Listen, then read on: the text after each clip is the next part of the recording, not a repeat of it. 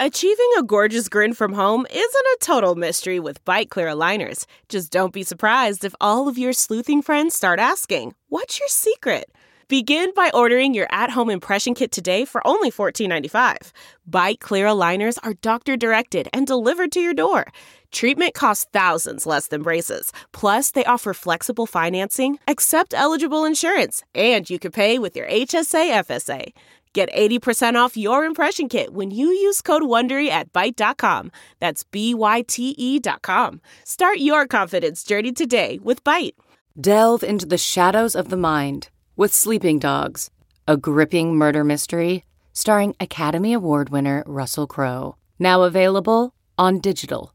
Crowe portrays an ex-homicide detective unraveling a brutal murder he can't recall. Uncovering secrets from his past, he learns a chilling truth. It's best to let sleeping dogs lie. Visit sleepingdogsmovie.com/Wondery to watch Sleeping Dogs, now on digital. That's sleepingdogsmovie.com/Wondery.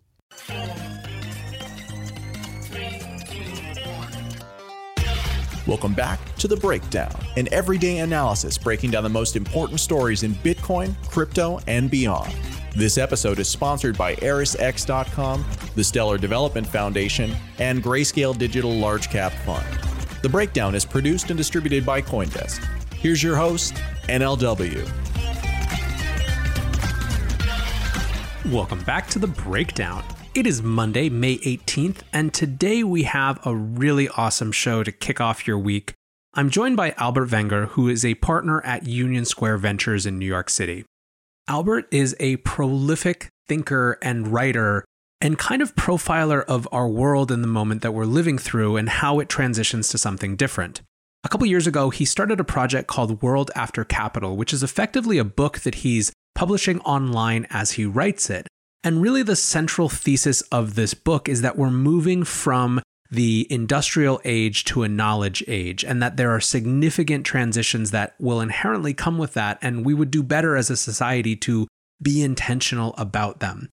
Now, the context of the coronavirus crisis in terms of both the health implications but also the economic dimensions have really accelerated a number of those trends, and you'll recognize, if you're a regular listener to The Breakdown, a lot of the themes that we've covered in the past few weeks.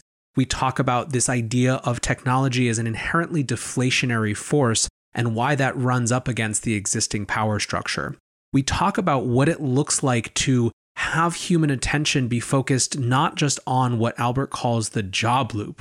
I spend my time earning income so that I can consume things that may or may not be relevant to me, which describes 90% of our lives, and instead is focused on other pursuits and is enabled by things that have had the Overton window on them shifted through this crisis, such as universal basic income. So we talk a lot about these big ideas, and what I think amounts is really a conversation that looks at the possibilities for a differently organized world. What it would take from a political perspective, what it would take from an individual psychology perspective, and what it would take from the standpoint of developing a new social contract. I hope you enjoy this conversation. I know I did. And one last note, as always, when I do these long interviews, we edit it only very mildly to keep the tone of the conversation as close to as it really was. Let's dive in. All right, Albert, so good to be with you this morning. How are you doing? Doing very well. The sun is shining, which always is a good start for the day. Yeah, we were just talking about how maybe in New York we finally kind of broken through the 70s barrier, but it looks a little cold out there today. Indeed. I wanted to start, there's a huge number of things to talk about. You're a prolific writer, thinker, commentator, and but I want to start with a concept that you've taken time to bring together, which is this idea of a world after capital. You basically are writing live a book that you're kind of sharing bit by bit, showing its evolutions and changes online. What is the core idea of World After Capital? The core idea is that the expiration date of the industrial age has expired probably some 20 years ago. And yet we are acting as if we were still in it. And when in fact we need to invent a new age, which in the book I call the knowledge age. And the reason the book is called World After Capital is because it has sort of a big historical thesis, which is that human affairs are kind of determined by binding constraints. And that what technology does is it shifts what the binding constraint is. And when one of those big shifts occurs, that's when we need to change pretty much everything about how we live. We've done that twice already. We went from being foragers, we went to the agrarian age, we went from the agrarian age to the industrial age. And so the premise is that capital, by which I mean physical capital, isn't the thing that's scarce anymore. We can build entire cities very rapidly, as the Chinese have amply demonstrated. That's not the scarce thing anymore. Instead, the scarce thing is human attention. Yeah, so this is feels like the crux of it to me. So I want to read a line that I think really sums this up. We've become overly reliant on the market for allocation, especially the allocation of human attention. This is deeply problematic because prices do not and cannot exist for crucial needs such as pandemic preparedness and finding purpose in life. So I'd love you to dig into this a little bit more in terms of, it sounds like effectively it's not even so much a critique of markets per se as they're organized. It's more a recognition of where they end in terms of our ability to organize human experience. I should point out I wrote that line several years ago. Yeah, exactly. Well in advance of the current pandemic. Yeah, my day job is I'm a partner at USV Ventures in New York, so I very much believe in markets. I very much believe in capitalism as a model too, except we have to understand its limitations. It's been very, very good at some things. In fact, it's been exceptionally good. The fact that we can record this podcast over the internet. I have small earbuds in my head that communicate wirelessly with my computer. I mean, all of this stuff is fantastical at a certain level. If you showed any of this to anybody from the agrarian age, they would think it's magic. So it's very good. The market and market-based models are very, very good at some things. And then they're terrible at others. And I think we need to use this crisis to really reevaluate and understand what of the many things markets are good at and what they're really bad at. And in order for markets to be able to operate, the most important thing is they have to be prices. And for prices to exist, you need to have supply and demand. And they need to be, fairly broadly spread so you can have sensible prices that are being formed. And it turns out that just a lot of things for which that condition isn't met.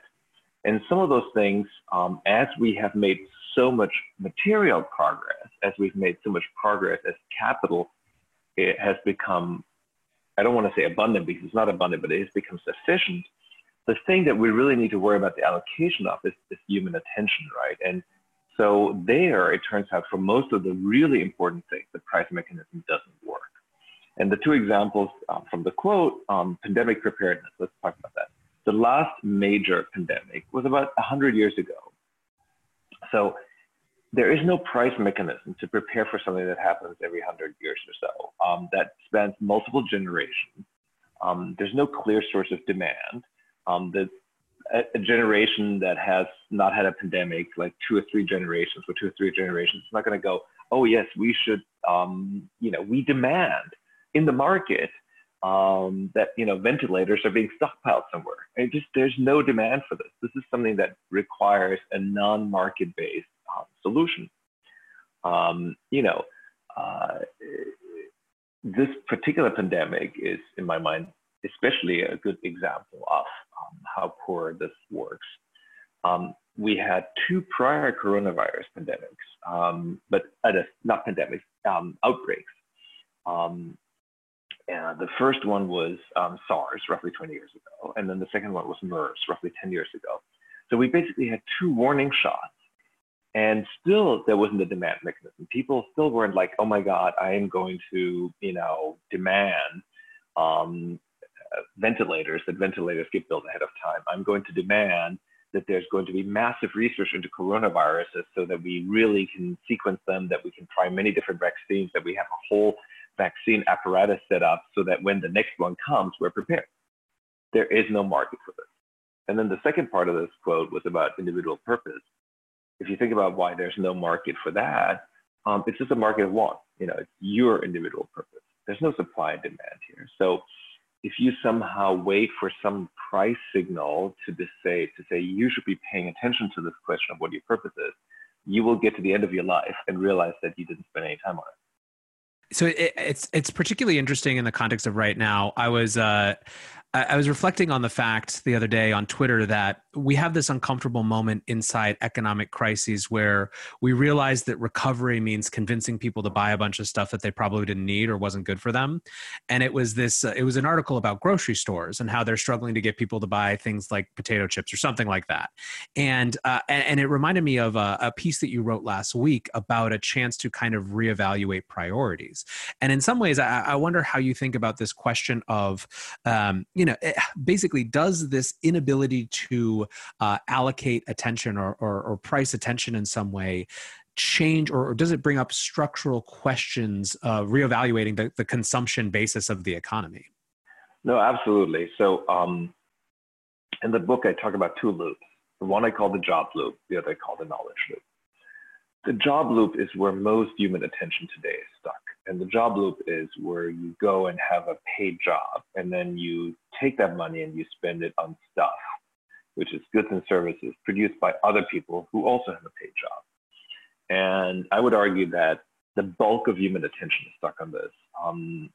What I mean by that is, if you think about how much human attention is in that system versus human attention being on things like pandemic preparedness, on things like dealing with the climate crisis, on just spending time with friends and family. If you just, people look at their own lives, we spend most of our waking hours inside of that job loop. So this is where a lot of the attention is trapped. And there are two sides to it. One is the job side, and the other is the consumption side. And I think one problem that economics has is that over the last, especially increasingly, I would say starting in the 70s, but even before that, it basically wound up equating wants and needs. There was no dividing line between the two. And so, and there was also this idea that people somehow have a stable kind of utility across things that can't be manipulated from the outside through advertising. So global advertising industry is north of $1 trillion annually. There's $1 trillion being spent on telling people what they should want.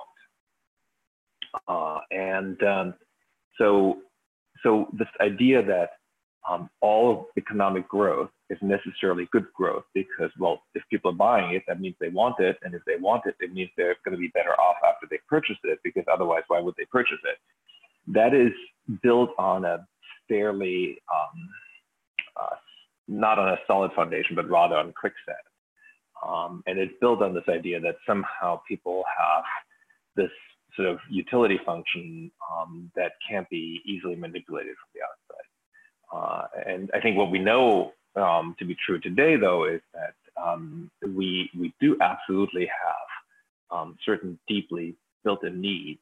But then on top of those needs, you can sort of manipulate those needs. And a lot of advertising engages in exactly this. It manipulates our deeper needs into making us think that we want certain things, even though all the psychological research shows that those things aren't in fact related to important things like life satisfaction.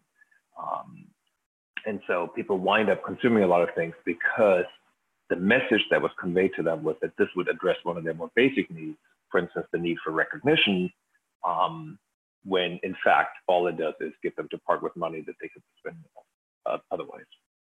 Yeah, it's interesting. I feel like I was reviewing a lot of the work that you've produced over the last months and years, really, as we were preparing for this, and I feel like there's this kind of twin common threads. On the one hand, there is this reflection upon a kind of deeply personal reflection upon the purpose of life, right? Value in life, meaning in life, and working to restructure someone's personal economic endeavors or just the way that they exist in the world from that basis, kind of ground up. Right. But then on the other hand, there's this complement, which is an exploration of what the what the social contract should be going forward. And I feel like, so the social contract is obviously this concept from the Enlightenment that there is a relationship between individuals and government, and that for individuals to give up any of their sort of natural rights or just the way that they would be in the world, without government, there's a reason. There's a payoff, there's trade-offs that we're making. And a lot of then the next 150 years of debate among philosophers and political scientists was, well, what's the appropriate trade-off and how does that work? And in some ways, it feels like we've kind of just been graced or handed down this social contract or expectations of social contract without a reboot, without a reevaluation. And a lot of what I get in looking through your works is almost trying to provoke a discussion about what the relationship between individuals and governments and just the societies that they live in should be. Absolutely. I think if we go a step back and look at sort of these huge technological breakthroughs that we've had in the past, each one of them, and there've really only been two today, has caused us to completely reshape society, right? So when we invented agriculture, which was roughly 10,000 years ago, it was a series of interlocking inventions. We figured out how to put seeds in the ground, irrigate them, domesticate animals, and so forth. And we went from the forager societies to the agrarian societies. And we changed literally everything. We went from being migratory to being sedentary. We went from these flat tribal societies to these incredible hierarchical agrarian societies. We went from being basically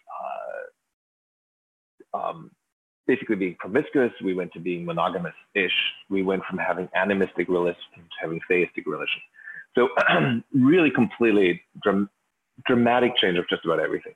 And then a couple hundred years ago, we had the Enlightenment, and with it, we started building steam engines and electric engines and so forth. And we figured out chemistry and mining, and we wound up changing just about everything again. So this time we went from living in the country to living in the city. We went from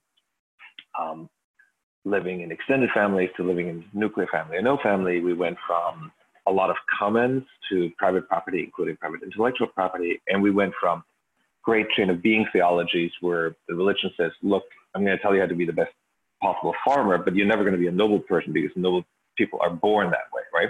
We went from that to the Protestant work ethic. The harder you work, the better off you'll be. It doesn't matter where you start, right?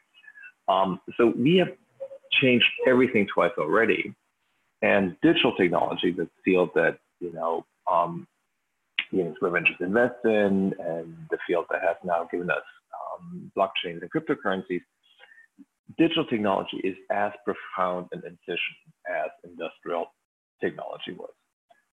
And so it would be silly to think that the change in society should be incremental.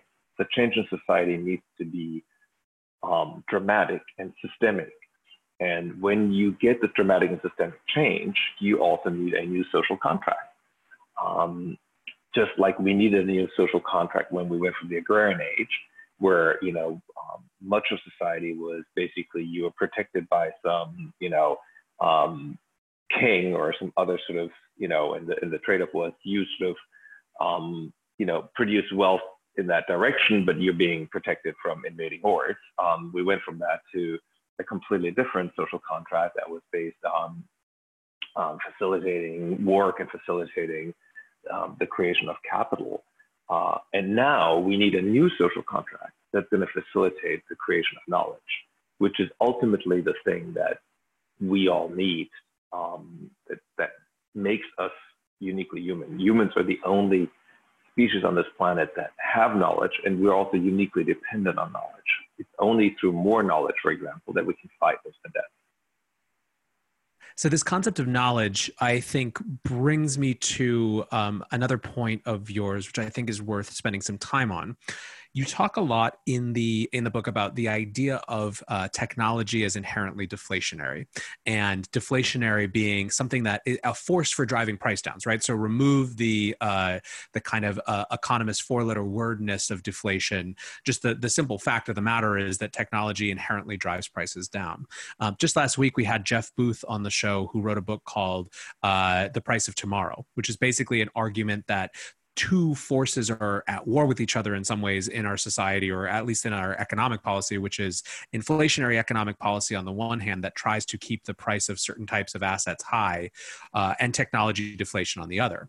And it was interesting to me because three of the examples that you mentioned, you talk about real estate, education, and healthcare, are some of the things that you've seen a price increase in, relatively speaking, despite the fact that technology should be absolutely, totally changing the cost structure in every way for these things. So tell me a little bit about how you think about this technology as a deflationary force, and maybe speak specifically to these categories. Yeah, so there's a great chart where you can see what's happened to prices over the last few decades. And in that chart, you can see pretty much everything getting cheaper, except for those three areas: housing, education, and healthcare. And each of those are areas that have huge structural impediments. Let me talk about housing first. So there's also a chart that basically shows that by 2050, everybody will live in cities.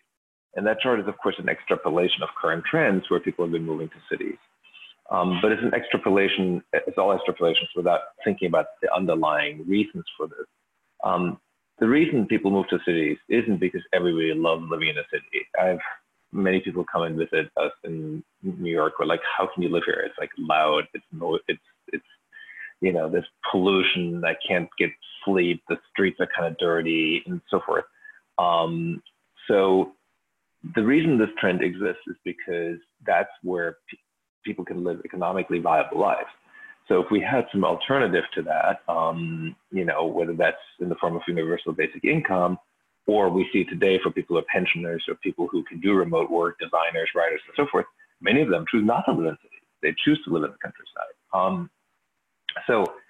I think our view of why housing has gotten more expensive has been very skewed by this drive towards urbanization, which in part is directly related to the currently in place social contract.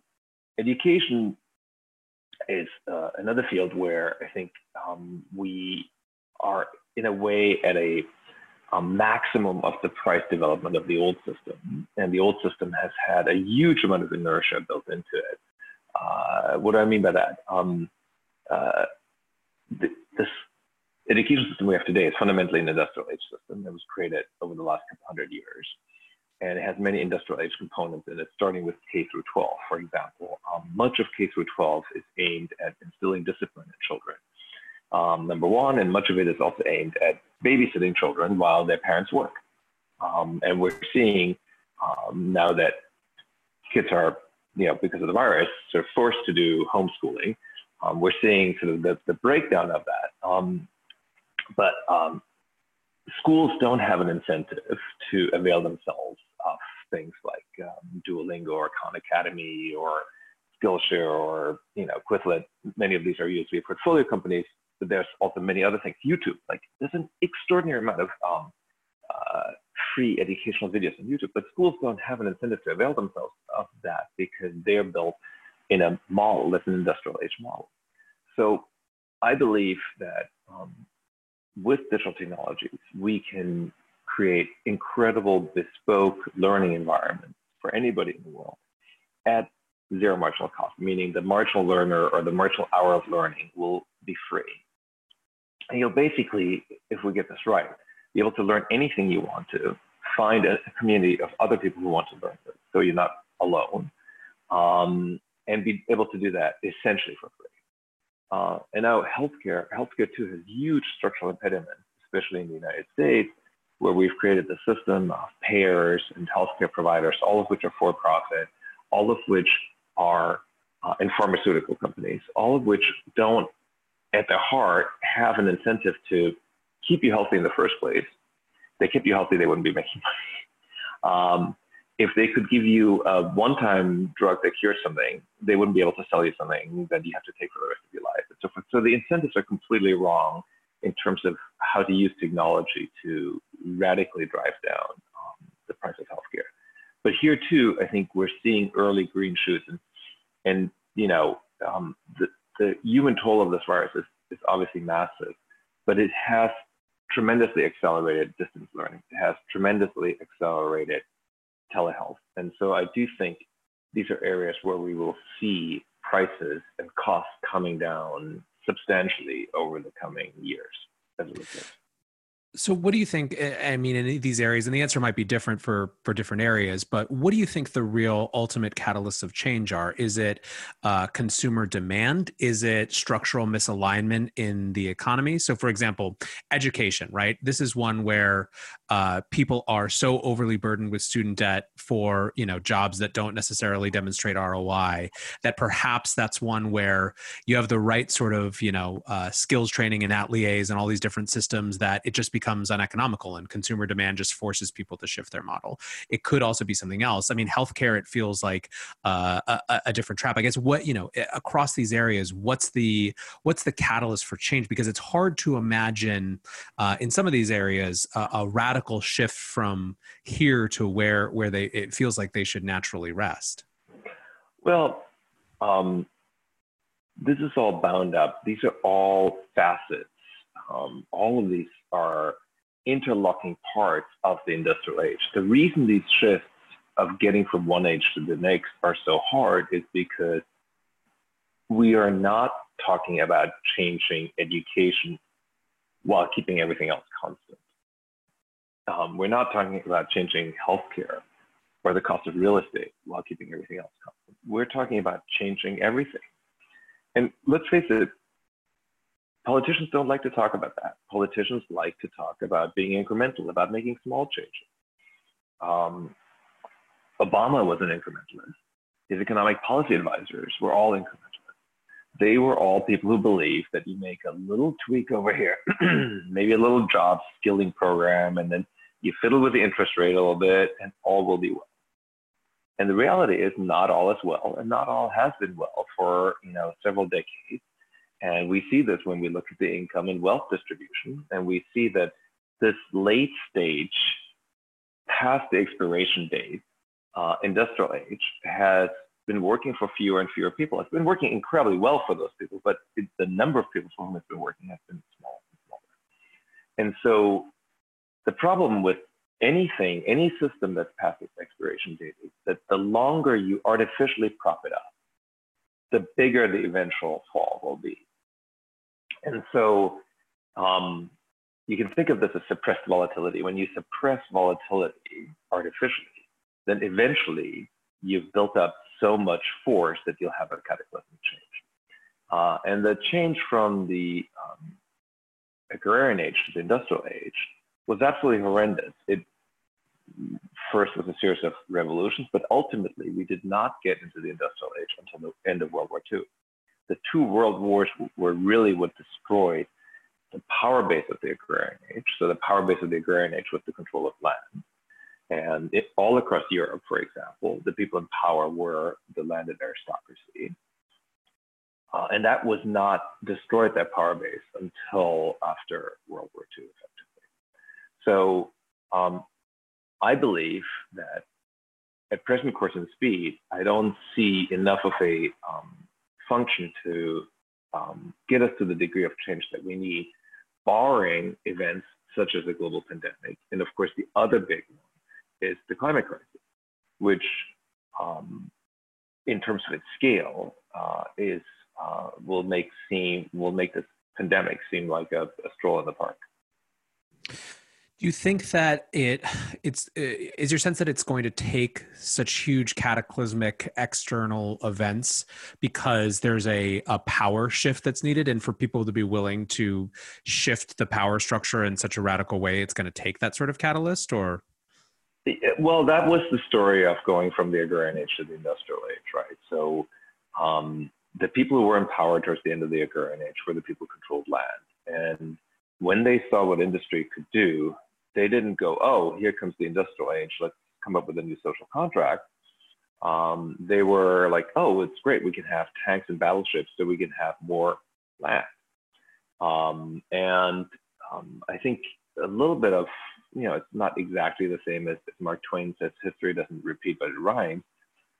Today, we see everything through the lens of capital. It's again why the book is called World After Capital. It's because capital has worked so well for us for quite a long period of time. It's been our ability to make factories, to build roads, to construct homes, that has produced much of the material progress that we've made. And so it's been a lens that's been a very powerful lens, but we see everything through capital now. And so when we see what digital technology can do, we're not going, oh, we should usher in the knowledge age. Instead, we go, oh, how can we, create more capital? How can we create more financial capital? Because this is another big confusion in the world at the moment. Financial capital is an important intermediate stage, but none of us, eats gold bars or drives around in dollar bills. Like, financial capital is this intermediate stage. What we care about is physical capital. So I do think that today a lot of power in the world is concentrated in the interests of capital, and those interests are not properly aligned with what we should be doing with the capabilities of digital technology. And so as a result, they've been pursuing these incremental policies, and that's why we wind up with Trump. That's why we wind up with Brexit. And we need to face the fact that we need a more systemic change rather than incremental policy. So on that front of systemic change, I almost want to ask, how do you worry that the critics of the system that we live in now are still trapped in the same old way of thinking and just proposing the inverse? And I'm thinking about, it didn't come to pass, but the Bernie v. Trump battle that we almost had, in terms of the kind of democratic socialist critique of the power structure, rather than something that's kind of a radical reimagination, right? Even the idea, let's just take free college. Well, that presumes that four-year college is still the right mechanism, And so I worry sometimes that, the world really needs good critics and good critique, not just the alternative, And sometimes the critique is of the system as a whole. I think that's spot on. And Susan and I were supporters of Andrew Yang for that reason. There's a lot of thinking about a return to the past on all current major political sides. So, if Trump talks about make America great again, and there's sort of some idea of going back to a hypothetical, probably 1950s era America, there's a similar type of nostalgia in many people on the left that want to go back to democratic socialism that I associate with Europe in the 1980s, 70s, 80s. And I don't think either one of those shows a natural path forward. A big reason for writing World After Capital is that I believe there is this sort of narrative vacuum, that we haven't tried to explore what a new social contract might look like, what a new system might look like. And because we've created this narrative vacuum, we've allowed it to exist. And as we all know, nature abhors a vacuum. It gets filled with these narratives that are about going back to a past, because it's way easier to come up with that narrative than it is to do the hard work of trying to envision the new. Now, I don't pretend to know exactly what the knowledge age ought to look like. So instead, what the book talks about is how to create policies that would free up human attention, so that human attention could be directed towards inventing new things. And in particular, I always care about inventing new knowledge. I have a very broad definition of knowledge. It's not just scientific knowledge, but it also includes the arts. I sort of think of that as sort of a logical, interesting bifurcation where science is the thing that allows us to live, and art is the thing that we live for. It's the sort of the motivation, and the other is the means. And so I talked specifically about increasing what I call economic freedom, which is some form of universal basic income. We talk about increasing informational freedom, which is we're surrounded by supercomputers. Every one of us carries one around with us, but we don't really have the means to properly program these. Instead, we're largely being programmed by a few corporations around the world. And then psychological freedom, which is some notion of what do you do yourself so that your brain, which is really completely maladapted for this information environment that we now live in, so that your brain can continue to function properly. That's some form of mindfulness practice. So I talk about these three big pillars as pillars that we need so that we can take attention out of that job loop and put it into this knowledge loop that will hopefully let us create the new system. What exactly that system looks like, I think we need lots and lots of experiments to find what works, just like we needed lots of experiments to get to the industrial age. Let's not forget that we tried, massively different experiments between sort of planned economies and market economies. It's really interesting. So one of my favorite lines ever written is this from this poem by Annie Dillard called, and the first line is, there were no formerly heroic times, there were no formerly pure generations. And it's just the best single line critique of kind of the golden age fallacy. So I want to talk about this idea of economic freedom, the first of the three freedoms you mentioned, and UBI. Obviously, universal basic income and that whole concept has had a major shift in the Overton window in the past 2 months, within weeks, really, of Yang dropping out, interestingly enough. Talk to me, I guess, about what you think. What is the biggest driver, the biggest motivation for some form of a universal basic income? And then I want to talk about the critiques, because I think that the critiques of the UBI concept are interesting and range from really easily dismissible in my mind to ones that I think are more interesting. So, but let's talk first about the motivation. What is the argument for UBI? Well, so just so everybody's on the same page, the idea of UBI is that everybody gets a certain amount of money, call it every month. And people debate how much it should be. I think it could be as little as $800 a month. And everybody just gets it automatically. No questions asked and no conditions attached. Now, I think the fundamental argument for it is that we want more automation. So some people frame it as a fear of automation, but I think we want automation. The reason you and I can have this conversation right now is because we're not working in the fields. And the reason we're not working in the fields is because we've largely automated agriculture. If you go back to 1780, roughly 80% of all work, all human attention, if you so want, was stuck in just feeding the remaining 20%, who were the people who were the artists and administrators and so forth. Today, that's gone down to sub 5%. So that is what we can do with automation. Now, I believe that we should be automating a lot more things. And in order to get to that automation, we need to free people up so that they don't need to sell their labor at super low prices, right? So the incentive to invent a toilet cleaning robot, which is a very difficult problem from a robotics perspective, is quite low when the alternative is to pay somebody minimum wage, and when minimum wage is $7.50 or thereabouts an hour.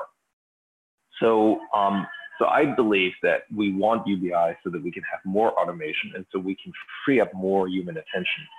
If it works well, I envision that 50 years, 100 years into the knowledge age, we'll look back at this age today, we'll look back at 2020 and say, wow, in 2020, 80+% of human attention was stuck in this job loop.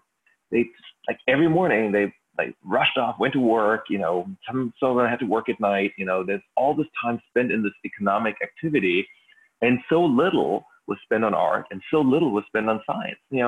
They had to do all of this just so that a few people could be artists and so a few people could be scientists.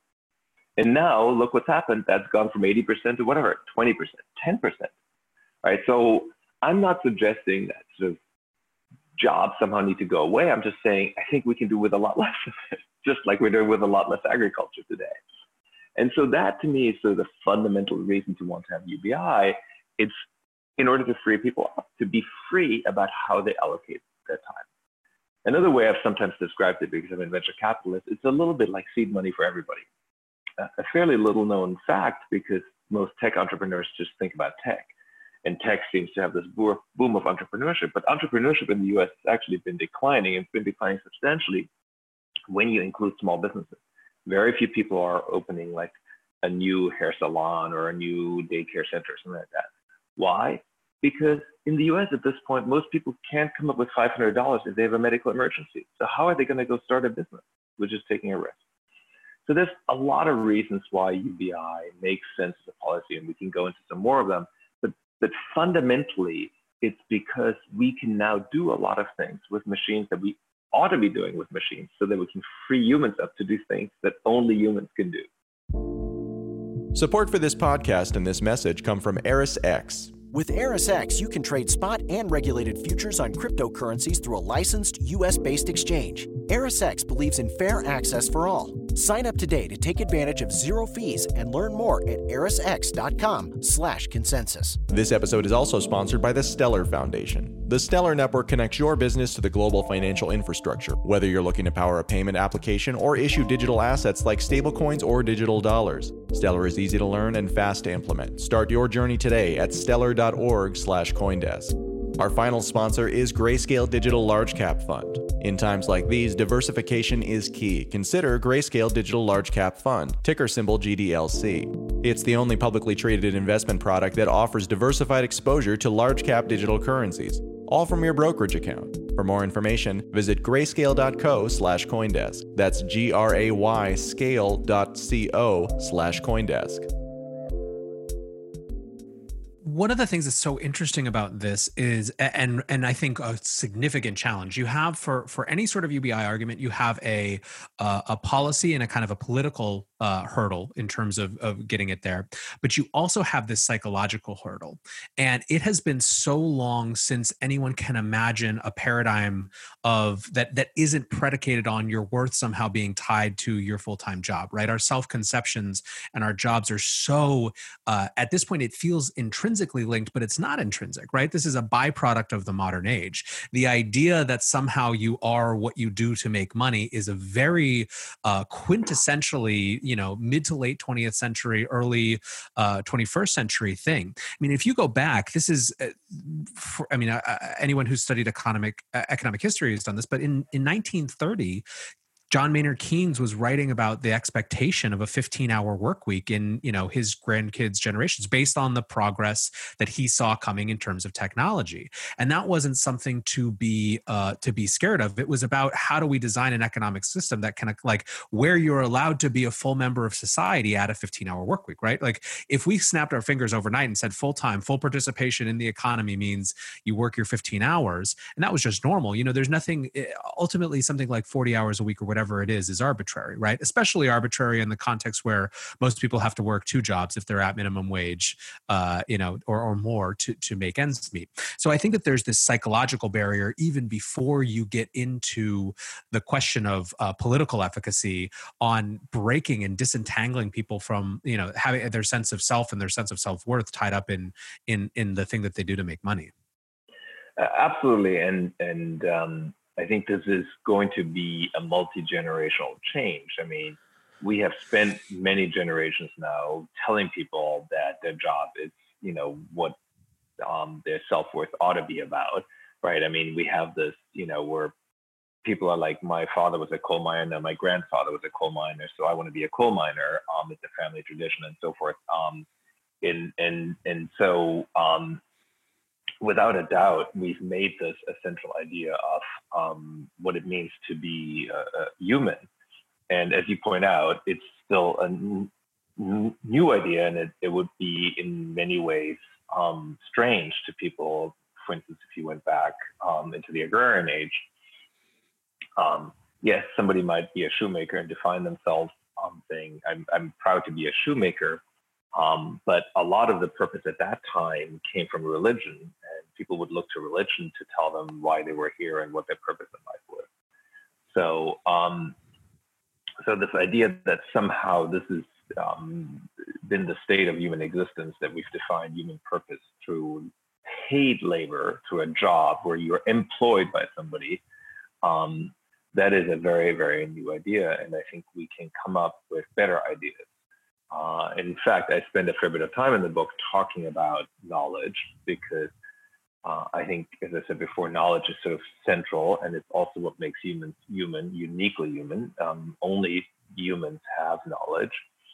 Dogs don't write books, much as I love dogs, they're the best, but they don't write books. And so we can, I think, successfully redefine human purpose to be the project of participating in knowledge.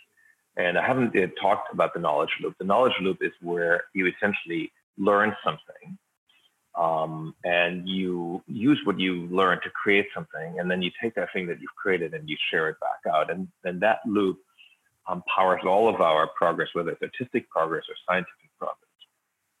And so freeing people up to participate in that loop and creating a new value system where our sense of purpose is derived from our participation in that loop, I do think is a feasible project, but it's not a kind of snap your fingers and make it happen project. It's a multi-generational project. Do you think so? The critique of UBI that I am kind of least on board with is the one which you kind of intimated against, this idea that somehow if you give people money, they'll just become lazy. I think that betting against people by definition is just a generally bad way to engage with the world. And I think that there's plenty of counter evidence that, people freed up will do things that are interesting and valuable, even if not priced by the market. So I'm not such a fan of that critique. One that I hear more often as people are having a more serious conversation about UBI is fear of political capture, where UBI becomes a game of brinksmanship between the parties where, once basically one, a party institutes UBI and citizens will never vote against them because they're worried about losing their check.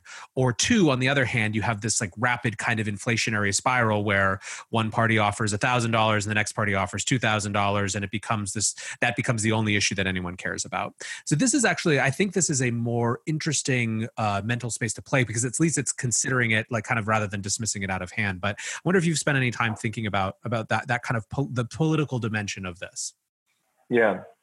Well, I think there's some interesting political aspects before we get to the one that you raised.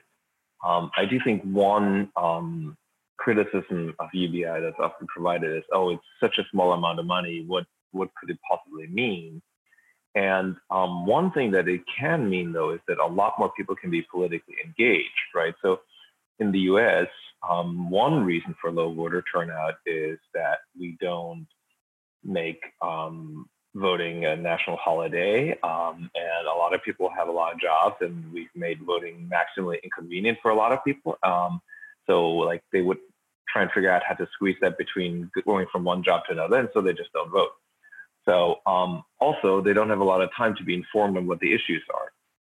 So I think one way in which UBI can be politically empowering in ways that I think people vastly underestimate is by giving more people the time to be politically engaged and potentially do that as a full-time thing, as an organizer or as a politician. Now, coming back to the question, won't this become captured and won't you get just one party upping it and so forth? It's definitely, I think, a legitimate worry, but I think there are ways of introducing it that would solve that. I mean, you could introduce it and you could require a 2/3 or whatever majority or 3/4 majority to subsequently change it. So I think there are ways you could do that.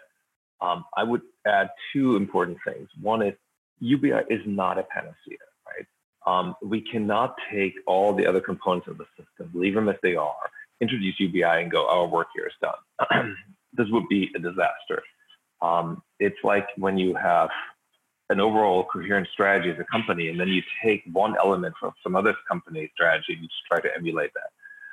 It's like when, I forget what that chain was, but it was a very low-cost chain, and they were retail chain, and they saw what Target was doing, and it was like Kmart, I think, and then they wanted to emulate what Target was doing, but only in one dimension. So you can't do that. You can't, and we shouldn't expect that UBI is somehow going to be this panacea and by itself catapult us into the knowledge age. And so I think we need to change education. We need to change even how we run democracy. We have very few people voting. We have a lack of citizens who are informed. The type of politicians we've been electing are often lawyers instead of scientists or engineers. So there's a lot of problems, and we shouldn't pretend that UBI is going to fix any of those problems. And so there is a scenario where we leave some of these other issues unaddressed. We have a non-functioning or barely functioning democracy, and we introduce UBI, and it backfires in exactly the way you described it. It becomes a ping pong ball between parties. So, yeah, I see it as one pillar of a larger systematic change, and we need to be careful in how we introduce it so it doesn't become that. But we shouldn't expect that we can then just say our work here is done, mission accomplished, and we're now in the knowledge age. It's not going to happen. I think that's a really important contextualization, right? That the whole point is that if we're talking about a shift in epoch and eras, in a lot of ways, what you're describing in terms of these freedoms is what kind of the natural underpinning of them might be, not kind of what the immediate transition looks like in some way. The other one of the other freedoms that you speak about is information freedom. What do you mean by that? Well, we all carry, in the form of a smartphone, essentially a supercomputer in our pocket. And even more than that, we're carrying a supercomputer that can talk to every other supercomputer that any other person in the world is carrying it with them. And yet our ability to make that device truly act on our behalf, to be our representative, is extremely limited. So, if you bring up your home screen, you tap an app icon, whether it's Facebook, Google, what have you. At that point, that app takes over your supercomputer. And yes, it provides some functionality to you, but it is not programmable by you. So we have this strange situation now where you're having a supercomputer and you're reduced to like tapping with your thumbs or whatever it is you use and using your brain. Whereas on the other end, there's a company that's operating millions of servers in the cloud, all gathering up your data and massaging it, but not really necessarily on your behalf, but rather on the behalf of, for instance, advertisers. And so that is a fundamentally broken state of the world. And we need to make these devices so that they're programmable. And to have a model of that in mind, I think the brief era of the open web and the web browser is a great example. The browser in the HTTP protocol is referred to as the user agent. I can program the web browser and it accesses the web via open protocols. And the way we can see that I have real power in the era of the web is I can strip out advertising, for example, if I want to. So we lost all of that freedom when we went to native apps on the phones. And, on the phones, you have to go through an app store to install an app. You can't script that app. So a lot has gotten lost. A lot of power has been shifted away from the end user. And I'm not expecting every end user to be a programmer and write their own software. I mean, for the most part, we can download software that other people have written for us that would do this job for us.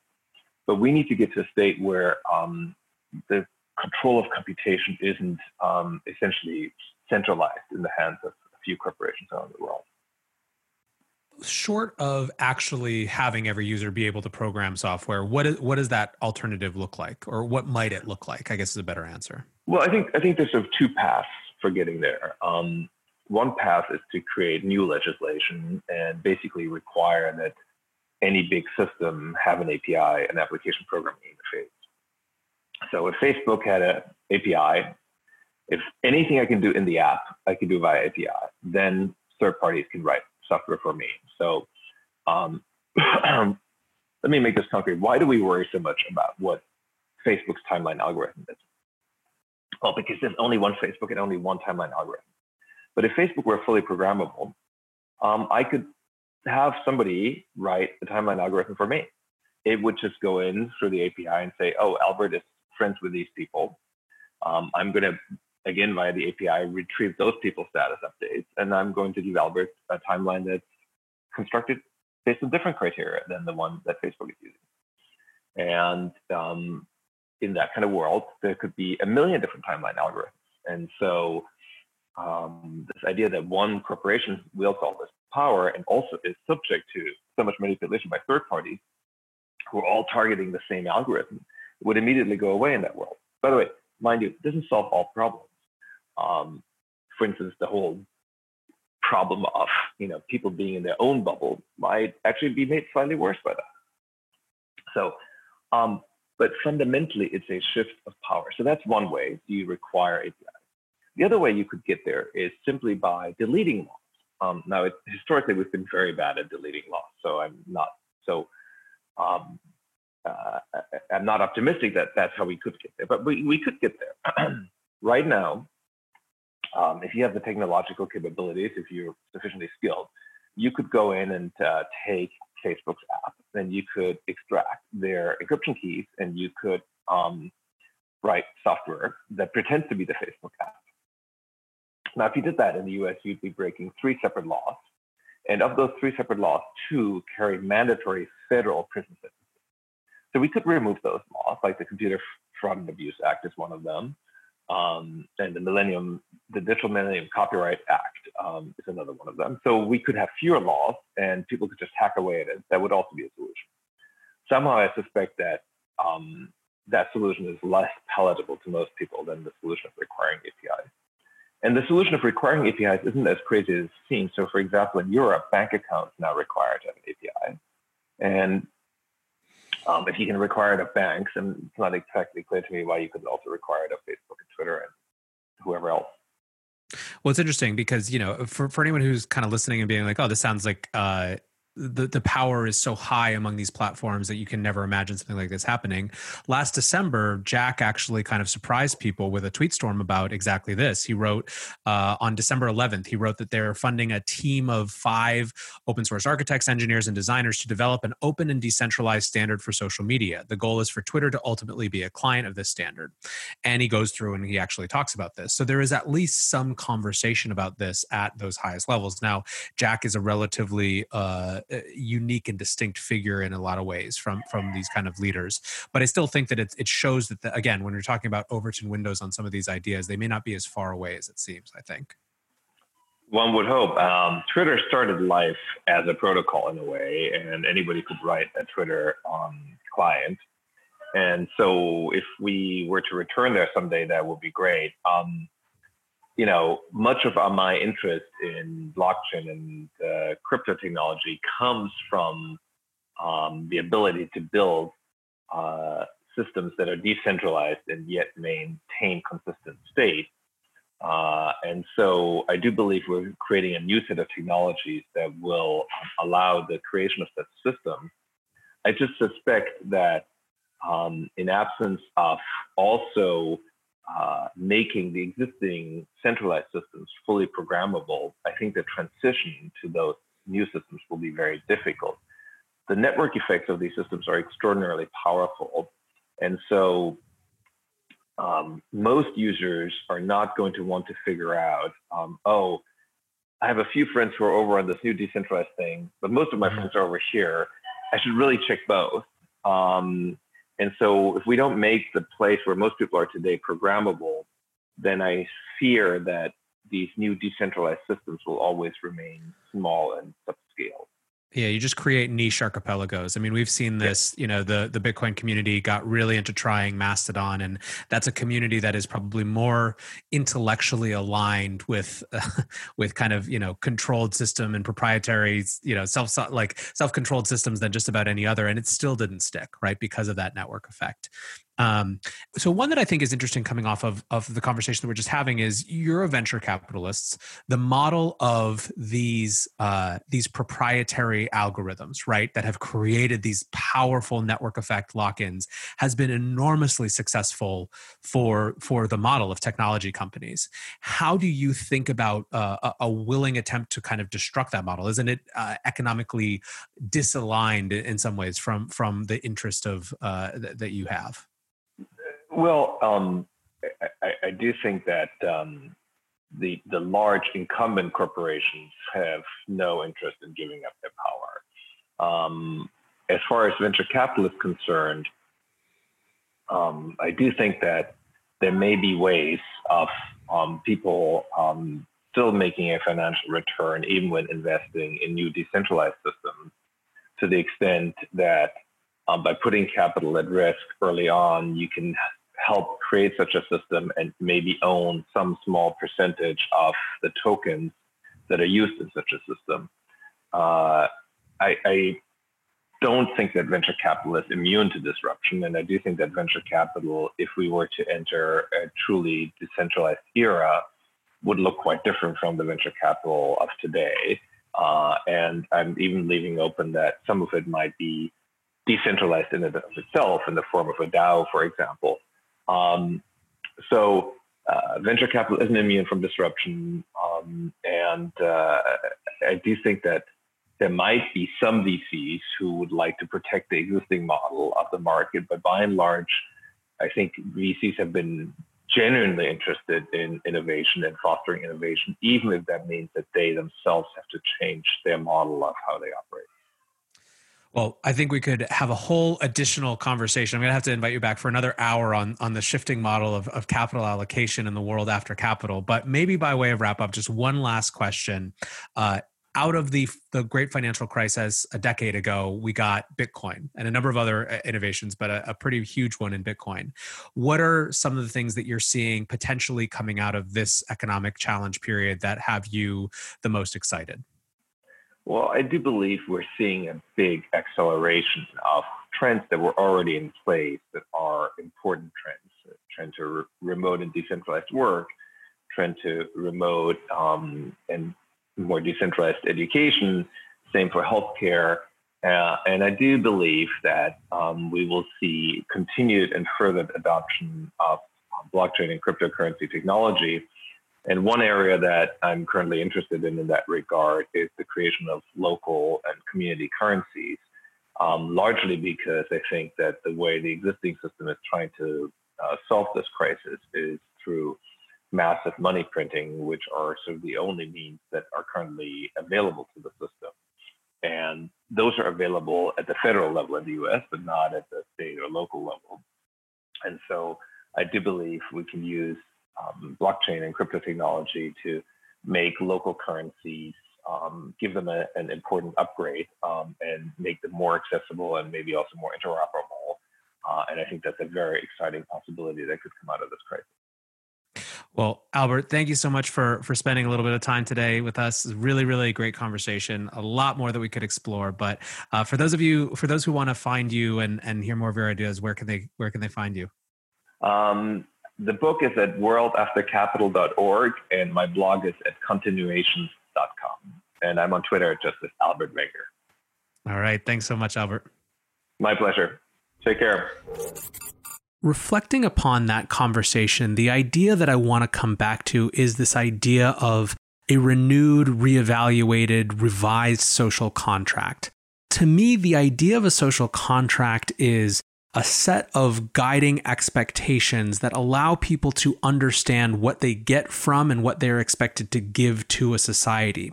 And I think the important thing about the idea of social contracts is that they are not just something that emanates from the ground, right? They are created, they are debated, they are organized by people, and there's no reason that we can't reorganize our expectations to be different.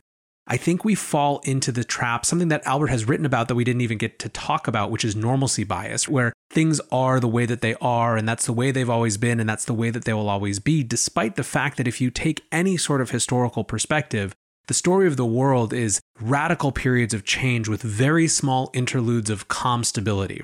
The positive side of that is that there's no reason that we can't reimagine pretty fundamentally different futures. Anyways, guys, I hope that you enjoyed this conversation. I hope it was a great way to start your week. I'm really, really looking forward to the rest of this week's interviews as well. A huge number of very different, very kind of directionally different speakers and interviews. So thanks as always for hanging out and listening. And until tomorrow, guys, be safe and take care of each other. Peace. Look around. You can find cars like these on AutoTrader. New cars, used cars, electric cars, maybe even flying cars. Okay, no flying cars, but as soon as they get invented, they'll be on AutoTrader. Just you wait. AutoTrader.